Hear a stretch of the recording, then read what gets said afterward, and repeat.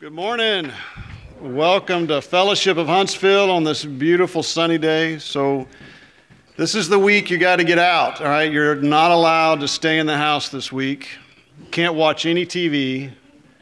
You have to go outside and enjoy. We live in a great part of the state. We've got hiking trails everywhere. You should see each other on one of the hiking trails this week. This is going to be great. So there's not many times of the year, well, I should say there are other times of the year that I am not praising blue sky and sun in the sky, like July. Sorry, Troy. Anyway, but this week is just walking from the college building to here, I started, man, this is getting warm outside. This is wonderful. Anyway, enjoy this week. Enjoy it with family. Just praise the Lord for His great creation, because this is when we start to see the splendor of it. Regardless of the chaos in your life, just go out and enjoy some sun and some blue skies, because you're going to get plenty of it. Please do not get tired of it, at least not this week. Let's open up to Scripture. John chapter 1, I'm going to read 14 through 18. CF's going to be concentrating on verse 18 this morning, but we're going to start in verse 14. And the Word became flesh and dwelt among us, and we beheld His glory, the glory of the only begotten of the Father, full of grace and truth. John bore witness of Him and cried out, saying, "This was He of whom I said, He who comes after me is preferred before me, for He was before me. And of His fullness we have all received, and grace for grace. For the law was given through Moses, but grace and truth came through Jesus Christ. No one has seen God at any time. The only begotten Son, who is in the bosom of the Father, He has declared Him." Let's pray. Lord, I thank You for Your word and its truth, how You just expound upon who You are and who Your Son is. Lord, how You have come to this earth, or You came to this earth in the flesh, dwelt among us, and Lord, Your glory was greater than anything else ever known by mankind, ever known by this universe. Lord, I pray for CF this morning. I pray for truth to be spoken from You through him, that Your Spirit will speak to us into our hearts and our minds. And we just say this in Your name. Amen. We're now going to dismiss the kids. They're going to go out through to this hallway on this side over here, where they're going to have church and stuff to do while we're in here. And when we're done, you can pick them up in the same area. Thank you. Oh, ages 3 through 4th grade. Did I say that? Anyway, that's the age group. Good morning, everybody.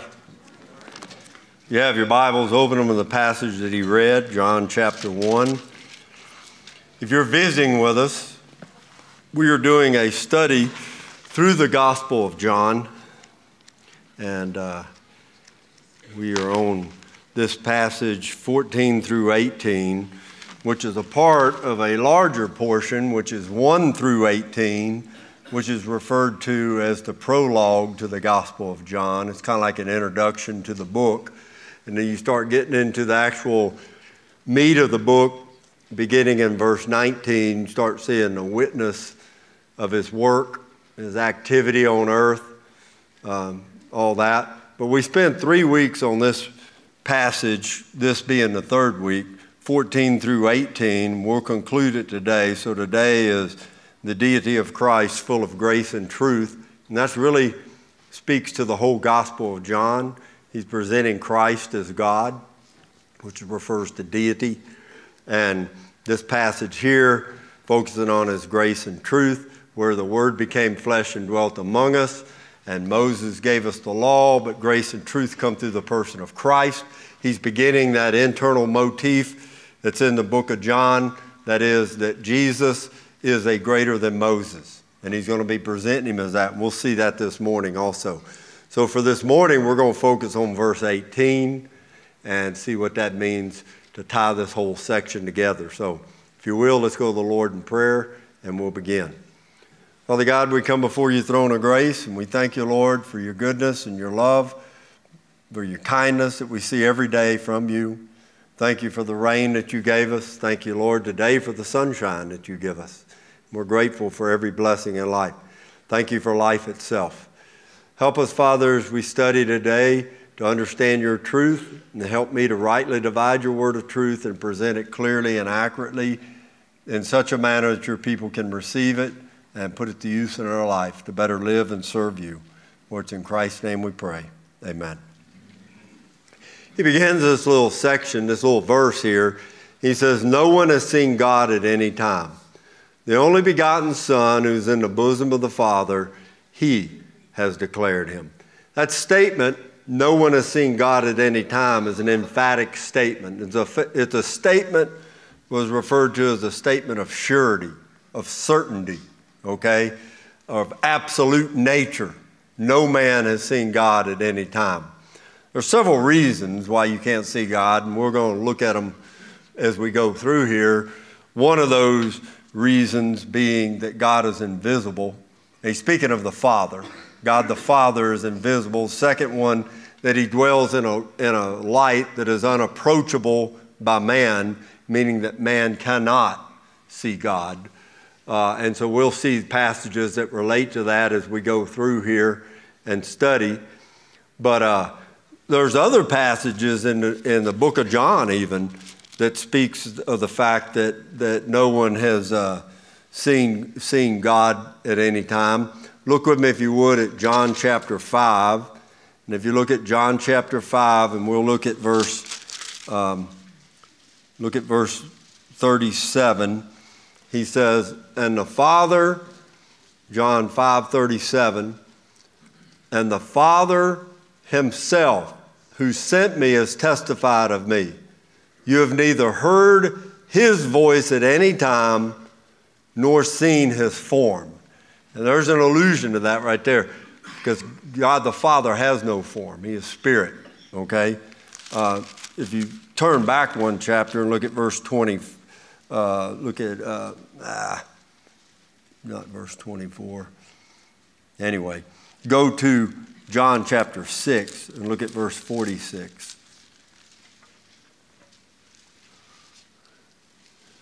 Not that anyone has seen the Father, except he who is from God, he has seen the Father. The only person that's seen the Father is the Son. All right?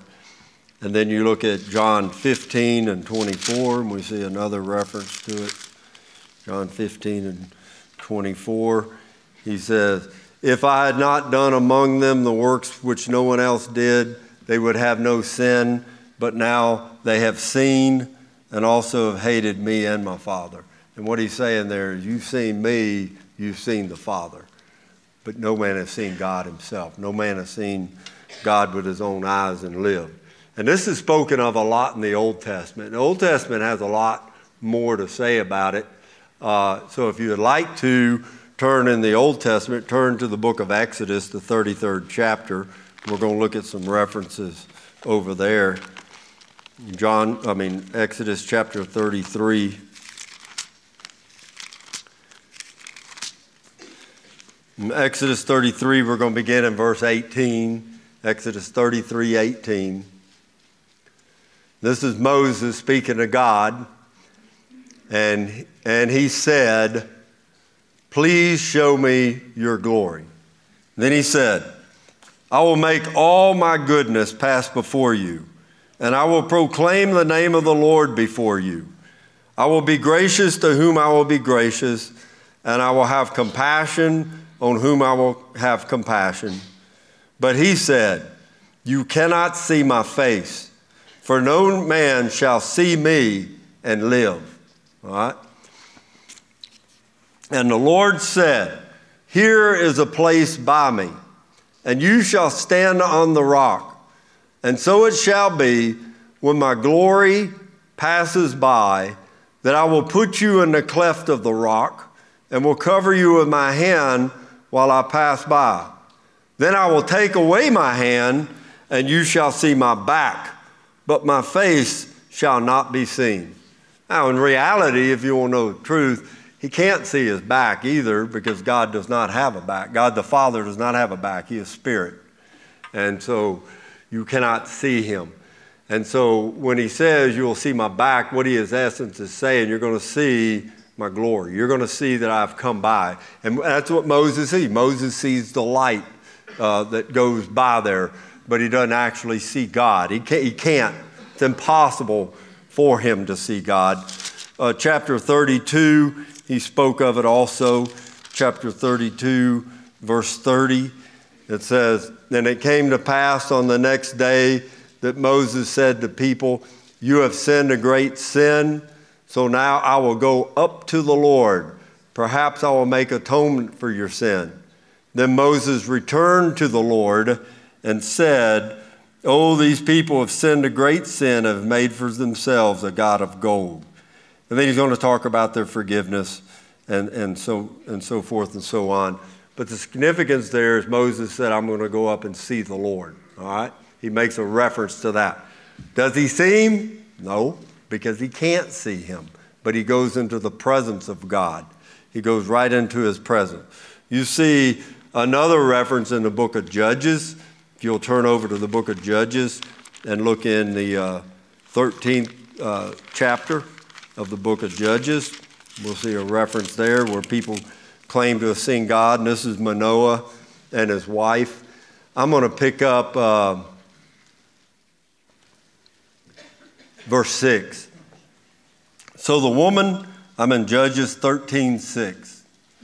It says, "So the woman came and told her husband, saying, 'A man of God came to me, and his countenance was like the countenance of the angel of God, very awesome.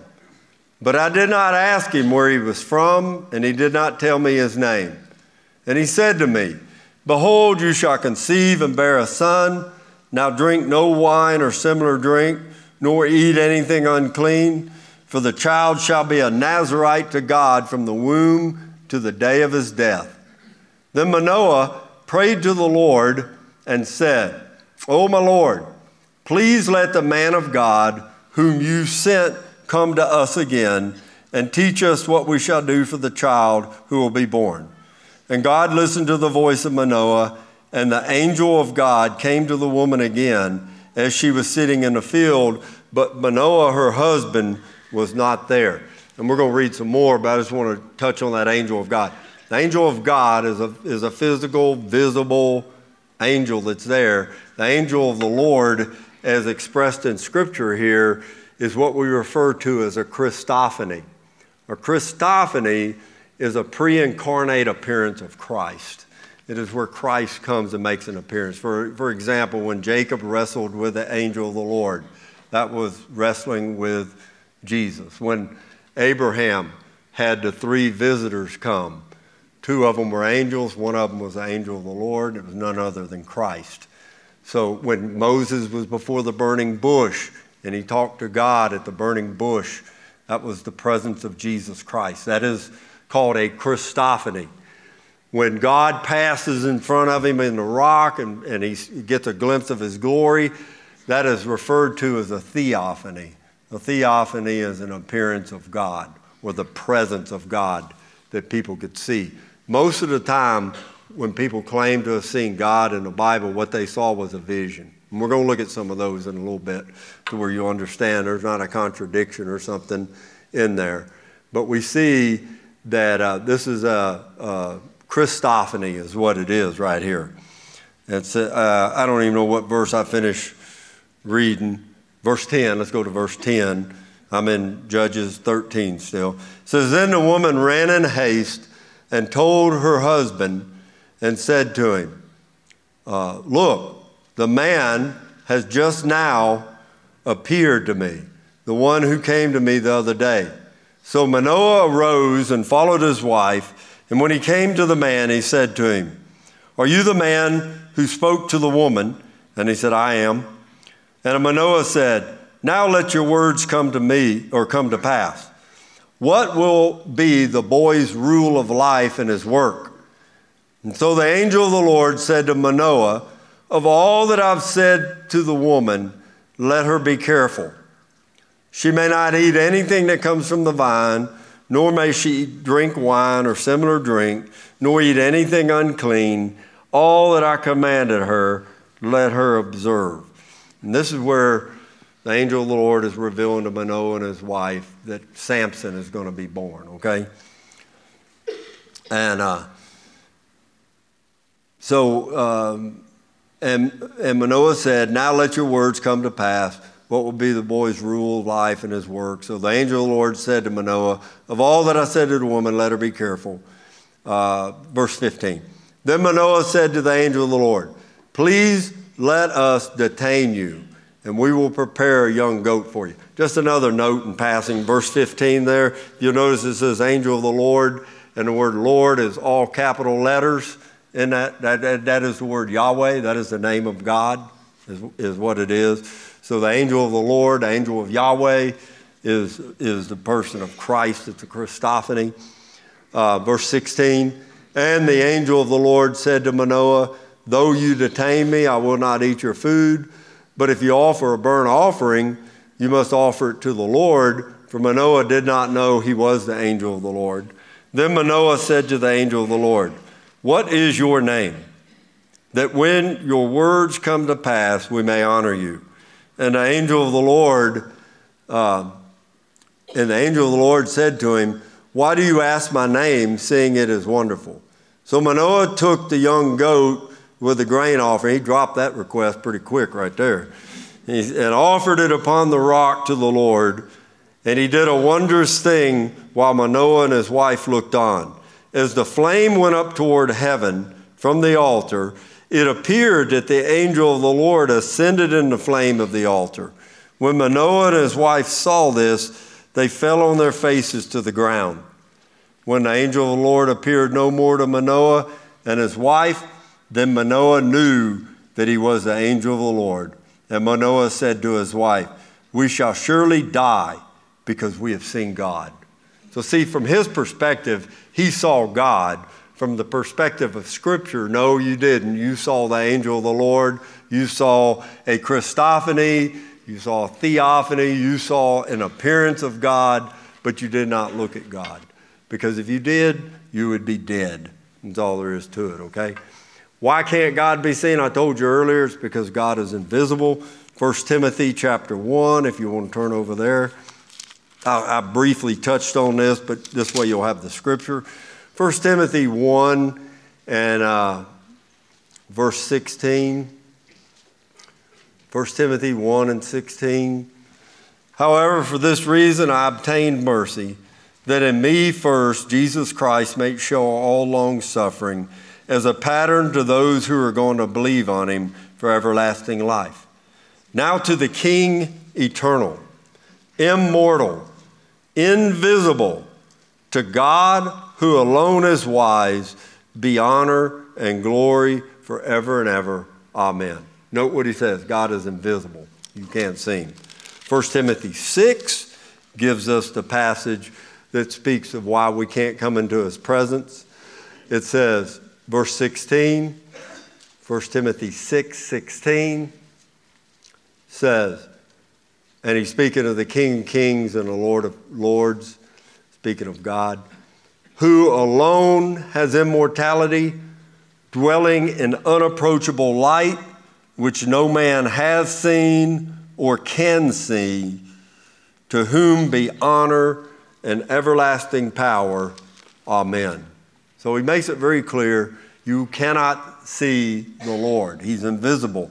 He has no form that you could look upon. He has no physical appearance that you could see. And so he makes that clear. Yet, in Scripture, you will see passages, just like the one we looked at in Judges, where they said, we saw God, we're going to die.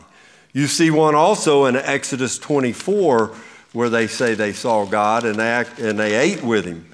And you see their concern there. Look at Exodus 24, verse 9. It says, then Moses went up, also Aaron, Nadab, and Abihu, and 70 of the elders of Israel. So you got a group of people in this case. And they saw the God of Israel. And there was under his feet, as it were, a paved work of sapphire stone, and it was like the very heavens in its clarity. But on the nobles of the children of Israel he did not lay his hand. So they saw God, and they ate and drank.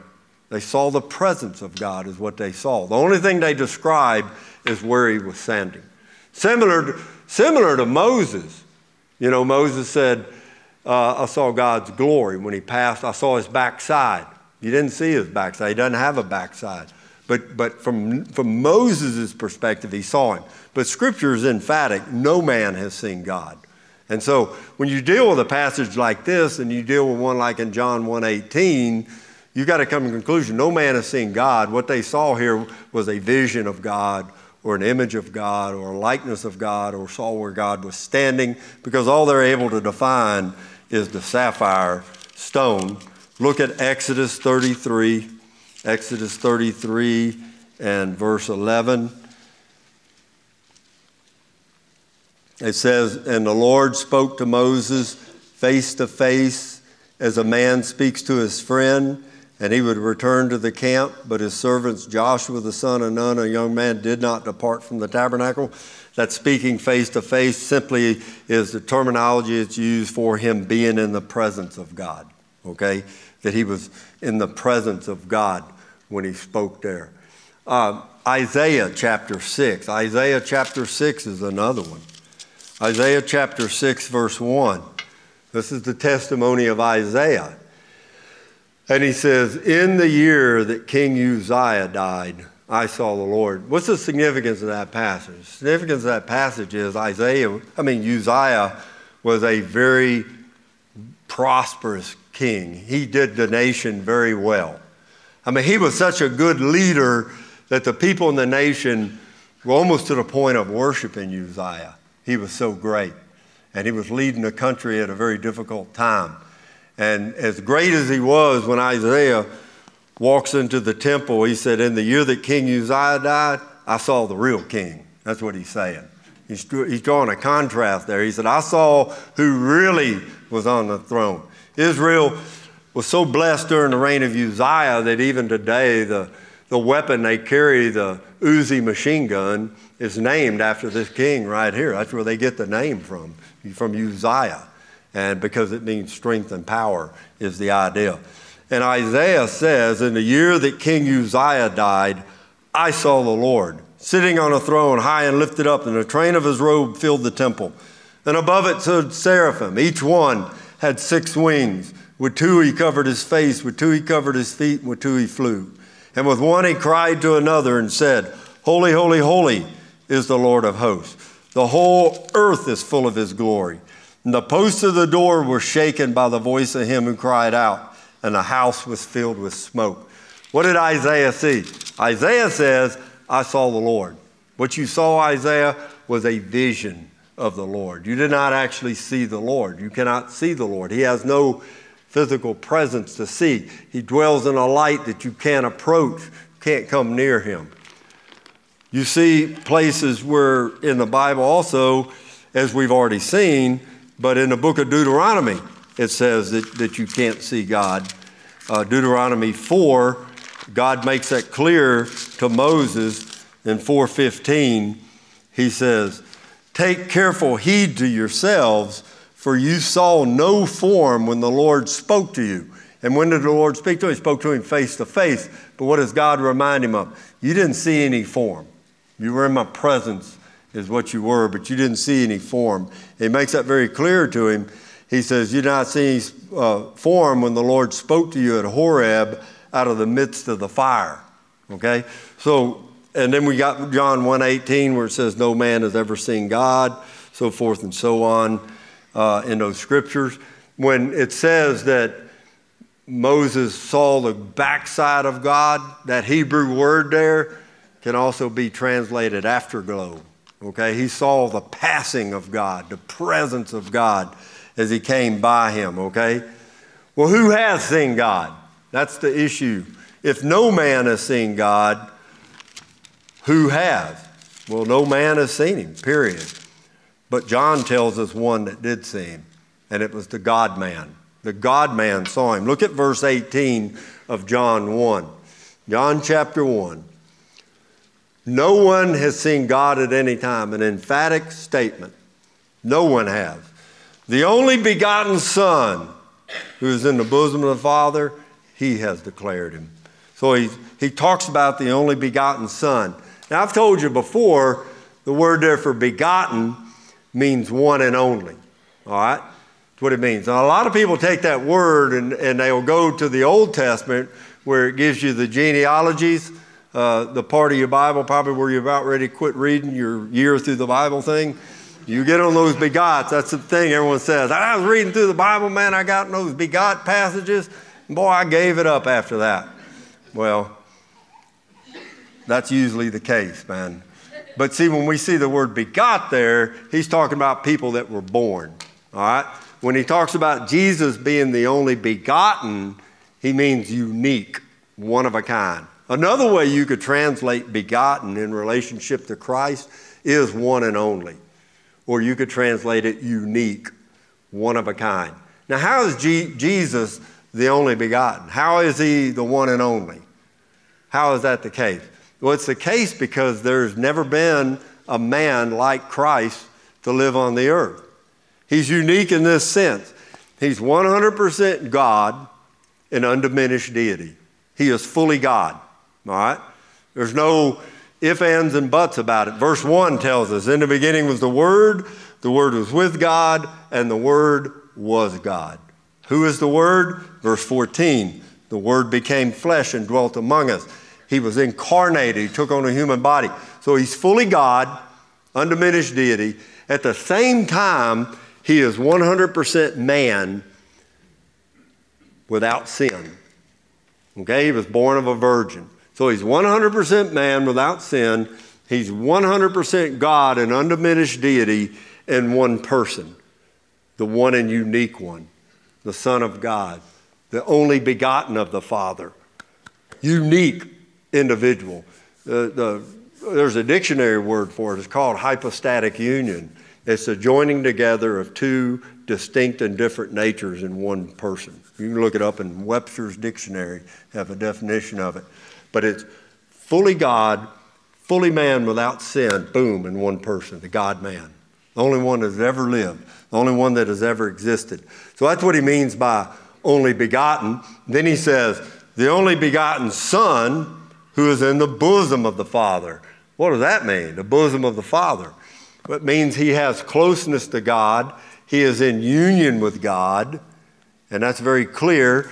Jesus Christ is what we refer to as the second member of the triunity of God. And that is that God is one in three persons. And people say, well, could you explain the Trinity to me? I can tell you this. I took a course in seminary called Trinitarianism. We spent an entire semester studying the Trinity, and no, I cannot explain it to you. And it's not that I don't recall my notes. I can go through all my notes with you. But folks, you're talking about God, and when you talk about God, you're talking about things that are outside our ability to understand and reason. How can there be three persons in one? How can God be one, and yet we call him Father, Son, and Holy Spirit? It is just another one of the mysteries of God. It's like trying to explain eternity. You can't explain it. Any human definition, and I've seen we had 2 whole classes on what was called modalism. And modalism is where we say God was in this mode or this mode, that kind of stuff. And people use illustrations like an egg. You got the egg shell, you got the egg white, you got the egg yolk, but you refer to it as an egg. I mean, eventually you're going to break apart. You can talk about a tree, you got the roots, the trunk, and the branches. I've heard every one of them. And I say that for this reason. Someone's going to catch me outside and say, Pastor, have you ever heard of the illustration? Yes, I've heard of it. I've heard of all of them. And you can't explain it. You cannot explain the triunity of God. It is the mystery. You get to the point when you start reading that in that class, we'd take breaks just to pray. Because you start really getting a glimpse of who God is, and it's so far beyond our ability to comprehend. It boggles the mind. But it says here that the Son was in the bosom of the Father. And what does this word bosom mean? Well, look with me, if you would, at Luke 16. Luke 16. And in Luke 16, look at verse 22. Luke 16. Now, this is the rich man and Lazarus, the story of rich man. It says, so it was that the beggar died and was carried by the angels to Abraham's bosom. The rich man also died and was buried. Being in torments in Hades, he lifted up his eyes and saw Abraham afar off and Lazarus in his bosom. So he was up close to Abraham. It would give you the appearance that he's actually leaning on Abraham.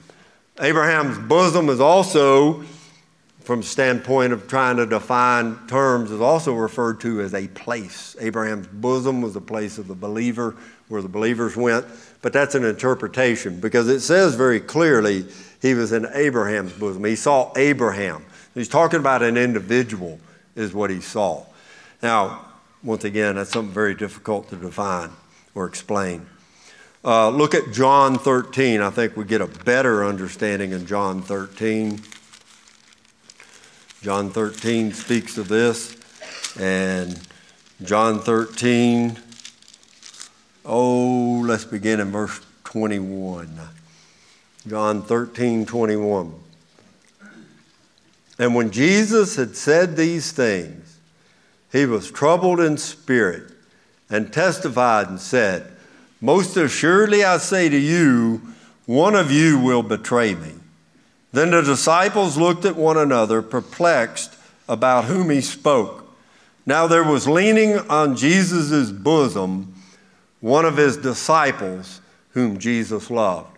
Now, if you don't understand the writings of John, the disciple whom Jesus loved was a common way that John referred to himself. And so he's leaning on the bosom of Christ. What does that mean? Well, if you remember the picture of the Lord's Supper, the Last Supper, very classic picture. It shows a table with all these people sitting around the table. Well, that is not how they ate back in that day and time, okay? Now, I know the picture says they did, but I'm telling you, the cultural reference is that they didn't. What they would do is they'd normally have big cushions, and they would lean over on the cushion. They would recline at a table. Most tables were about 18 inches off the ground. They would recline, and then the next person could recline next to them, and they would be around the table like that. John, in this case, is right next to Christ, and he just leans up against him because he's right there by him. That also defines why they wanted to make sure their feet were washed when they came in there, because while you're laying there, someone's nasty snags are right up there by you, and if they've been roaming around through the streets of Jerusalem, they've got donkey exhaust all over them, and it's not a good thing. You want those feet clean when you're in a place like that. Plus, I wouldn't want it to be like that, because most people's feet are just nasty looking. But nevertheless, that's what they're doing. They're laying there like that. And so he just leans back on the chest of Christ. What does that show you? It shows unity. It shows intimacy. It shows comfort, peace, that kind of stuff. When we see in John 1 where it says the only begotten Son was in the bosom of the Father, immediately it should conjure up the idea of they're together. Well, we've got that in Scripture. Look back at verse 1 of this prologue. It's kind of like what you have here is an inclusio. You get a statement up here and a statement here. You got a beginning statement, then a concluding statement. Everything in the middle adds to explain those two. It's like bookends is what an inclusio is. Look at the first part. It says, in the beginning was the Word, and the Word was with God, and the Word was God. That statement, the Word was with God, we studied the attributes of God, and I showed you where Christ has the attributes or possesses all the attributes of God. They were one and the same. They were together. It doesn't mean he was with him, kind of like my Bible's with me this morning. It means he was in close relationship, fellowship with him. So he came from the bosom of the Father. He proceeded forth from God. Well, what did he do when he did that? Look at our text. No one has seen God at any time. The only begotten Son, who is in the bosom of the Father, he has declared him. He is the one that has declared him. Once again, he is emphatic, meaning he alone has declared him. He alone possesses the full understanding of God. He alone can tell you what God is like. All of man's explanations of God are speculation. You understand? What he's doing is he's revealing what he knows firsthand. He's explaining God to them. The word there for declared, there in your scripture where it says he has declared him, I put the word up there on the screen for you. The word is exegeomai, and it comes from, it's a compound word, ek meaning out of, and hegeomai means to tell, to lead out, to draw out, to bring out meaning. It's the word, honestly, you could transliterate the word into exegete. And to exegete means to bring out the meaning, to clarify, to describe, to explicate, to illustrate, to make clear, to unfold, to reveal something.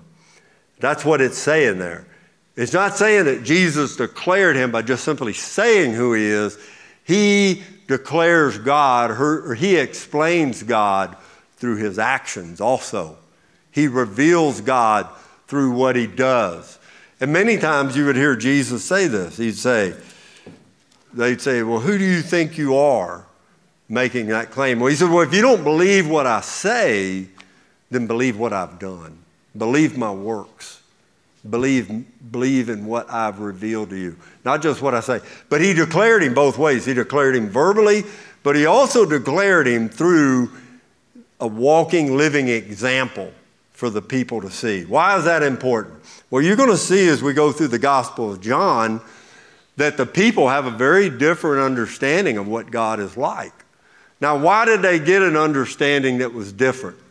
They got an understanding that was different because of people. Men, religious leaders, had taken and formed an image of God that fit more to their liking and understanding than it does to the Scripture, okay? And that happens a lot.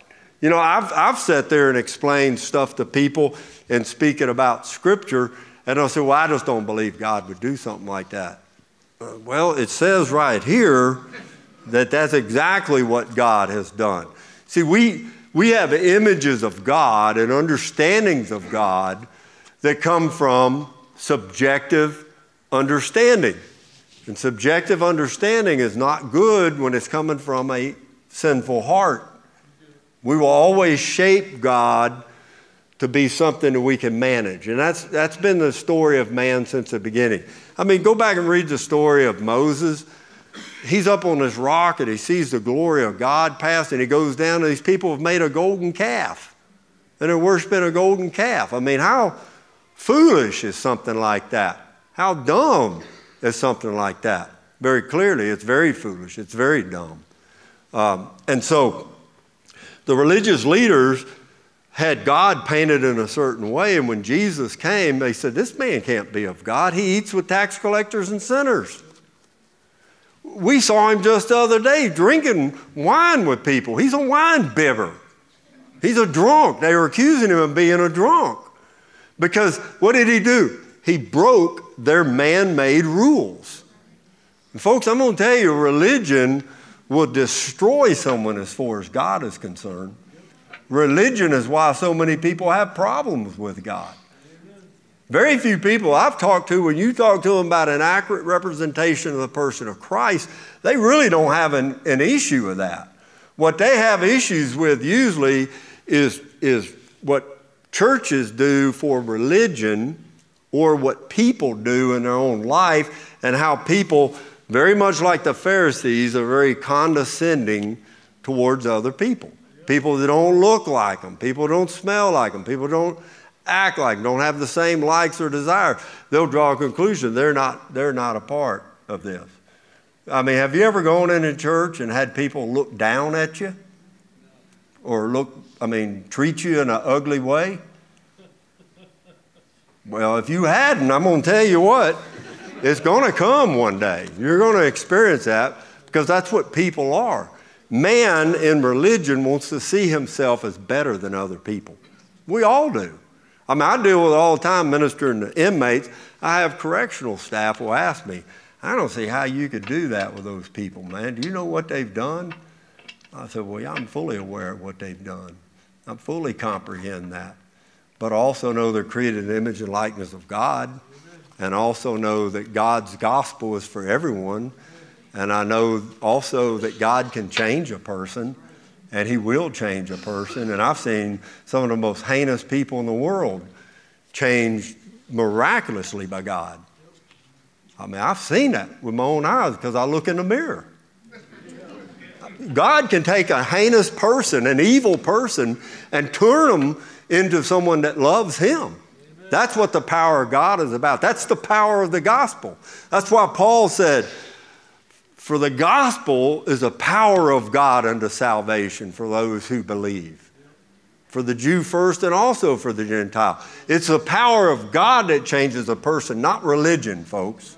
Religion will do nothing for you other than lead you astray from God. It will give you a distorted image of God. And so what Jesus did when he came is he does a rightful presentation of God. He reveals God to the people, and most of the people rejected it. Definitely the religious leaders did. You know why? He didn't fit their image or their understanding of it. So what did God do? He sent his son. He says, go down there and show them what we are like. And that's what Jesus does. He's a friend of the tax collector and the sinner. He goes to the downtrodden. He cares about people that have totally screwed up their life. The woman at the well, multiple marriages and living in adultery. No big deal. Believe on me. See, he's there to rescue the sinner and to transform the person. That's who he is. He comes to wretched, broken people. That's who he came to. But that doesn't fit the image of religion. But Jesus rightly declares who God is. He reveals who God is. He shows, not just through his words, but through his action. This word that is used here, that we've translated declare, exegemai, is more of a Hellenistic word, meaning it came more from Greek background than it does biblical usage. All right? And what it meant in the Greek background was to recount facts, to relate a narrative, to make known secrets based upon fact and not speculation. So when it says he exegetes God, he brings out who God is. I exegete Scripture. I'm not allowed to use speculation. If I speculate on something, I make it a point to say, this is what I think or I believe. But the text, this is what the text reveals. Exegesis brings that meaning out. You don't spiritualize it. You don't allegorize it unless it specifically is. You explain what the text means. When Jesus came, he explained who God is. Now what that is, it's also referred to as special revelation. There are two primary types of revelation given. One is called general or natural revelation. General or natural revelation is given to every person that comes into the world. General or natural revelation is what's defined in Romans 1, and we've looked at it numerous times. God has revealed himself through the things that are made, the creation. And it says so that his eternal power and Godhead may be known, and that man is without excuse. So every person that comes in the world knows that there is a God. But then the scripture goes on to say, it says, but men suppress the truth in unrighteousness. Why do people deny God? They deny God because when you understand that there is a supreme being, that there is a God, it's going to affect your moral standing. There's a conscience within man, and he knows I've violated God. And so one of the easiest things to do is try to just push God out of your mind, to suppress the truth, to ignore the truth. But you look at the creation, and the scripture says God reveals himself through the things that are made. You can look at the stars. You can look at the planets. You can look at just the simple beauty of creation. You look at the just something simplistic as a flower, and look at the detail, and look at the colors and the shapes and everything, and you'll see something that pops out. You'll see order. You'll see design. All these things reveal that there is a designer, or that there is a creator. And if a person is open to look into it, they will see it. But what does man do? I don't believe that. I believe this, this, and this. And they believe that things are a result of randomness or chance. And yet you see that same design replicated over and over in just unbelievable detail. That's general or natural revelation. A person stands on the edge of the Grand Canyon and looks out across it. They're struck with the awe of wow, look at the beauty of this. The other night, coming back from Mountain View, we're driving home, and you could see the sun setting on the horizon, and it was blazing red. I mean, it was unbelievable how red that horizon was. One of the most beautiful sunsets that I've seen. You see, my wife and I were driving to Bryan yesterday, and a ray of light coming through the cloud, just a shaft of light coming through, just the beauty of God and the beauty of His creation. That's general revelation. No one can be saved by general revelation. They have to have special revelation. Well, special revelation is where you get a deeper or more clear definition of God. For example, the Word of God. The Bible is special revelation. The Bible reveals the details about God and tells you what is required of man, what does God expect, how can man have a relationship with God. That's special revelation. The Holy Spirit is special revelation. The Holy Spirit, He can reveal to you who God is through the Scriptures. But Jesus is also special revelation.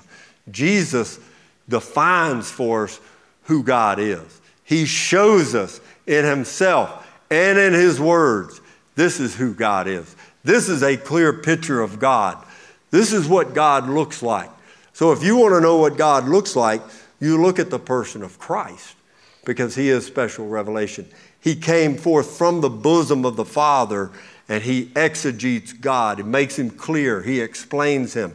He defines Him. He takes that which was unknown and makes it known to man. Man left to himself will always come up with a deity he can manage in some way. Hence you have religious systems, talk about appeasing God through sacrifices, through good works, through human effort. All these things fly contrary to what God says. God says there is no way for man to please me. He said, all of your righteousness is as filthy rags. I won't accept anything from you. Anything that proceeds forth from man is affected by sin. And so the only thing God accepts is God. And that's the person of Christ. So the only way you come in the presence of God is with the imputed righteousness of Jesus Christ. Your sins paid for, Christ's righteousness given to you. You're just as righteous as God positionally, so you can come right into the presence of God with His righteousness. And so if you've trusted in Christ, when you die, you will go into the presence of God because of the righteousness of Christ. Not because you were a faithful person. No, you should be faithful. Not because you gave, you should give to the work of the Lord. Not because you serve, you should serve. But you're not going to get there for that reason. You're going to get there because of the righteousness of Christ and Christ alone. That is the only way to come into the presence of God is through Him. And Jesus rightly reveals Him. Remember, I told you one of the motifs in the Gospel of John is that John is going to present Jesus as a greater than Moses. So you look up at verse 17, and it says, "For the law was given through Moses," meaning Moses brought the law. What did the law do? Well, that's special revelation. Moses brought special revelation, but that special revelation reveals the character of God in His holiness and therefore condemns man. The law is good, and the law is just, and the law is right because it shows the holy character of God. But when man looks at that law, there's no hope for you and me in the law. There's no hope at all. All there is condemnation. All there is shame. All there is I failed. I come up short. And Paul says that the law was a tutor to bring us to Christ. Paul also said that by the deeds of the law, no flesh will be justified before God. For by the deeds of the law is the knowledge of sin. And so the law tells us we come short. So Moses brought revelation, but that revelation brought condemnation. Jesus brings revelation, and his revelation brings life. You see the difference? You see how he is greater? Jesus is greater than Moses in the revelation that he brings. Moses brings condemnation. Jesus brings hope and life. Or, if you will, grace and truth. He brings grace and truth to man, and he shows us how man can have that relationship with God. That's the beauty of Jesus Christ. And so what we're going to see in the rest of John, we're going to see this carried out through the ministry of Christ. As Christ reveals God to mankind and shows mankind what God is truly like. Because, see, Jesus is God. All he's got to do is walk among men, and we will behold his glory. The glory is of the only begotten of the Father, full of grace and truth. Hallelujah. Let's pray. Father God, we come before you in prayer, thanking you, Lord, for your revelation to us. Thank you, Lord, that you have not left us without answers. You have not left us fumbling in the dark, but you've shown us clearly in your word and through the person of Christ, as he's revealed in the word, of what you are truly like and how we can have a relationship with you. Father, my prayer is if there's one here today that has never looked to you, that they would today, that they would trust in Jesus Christ for the forgiveness of their sin. And Father, for those of us that know you, that we would commit ourselves to live for you through the person of Christ, that we would commit ourselves to live by faith, to walk by faith and be a witness to others. So Father, we lift this up and we ask this of you, and it's in Christ's name we pray, Lord. Amen.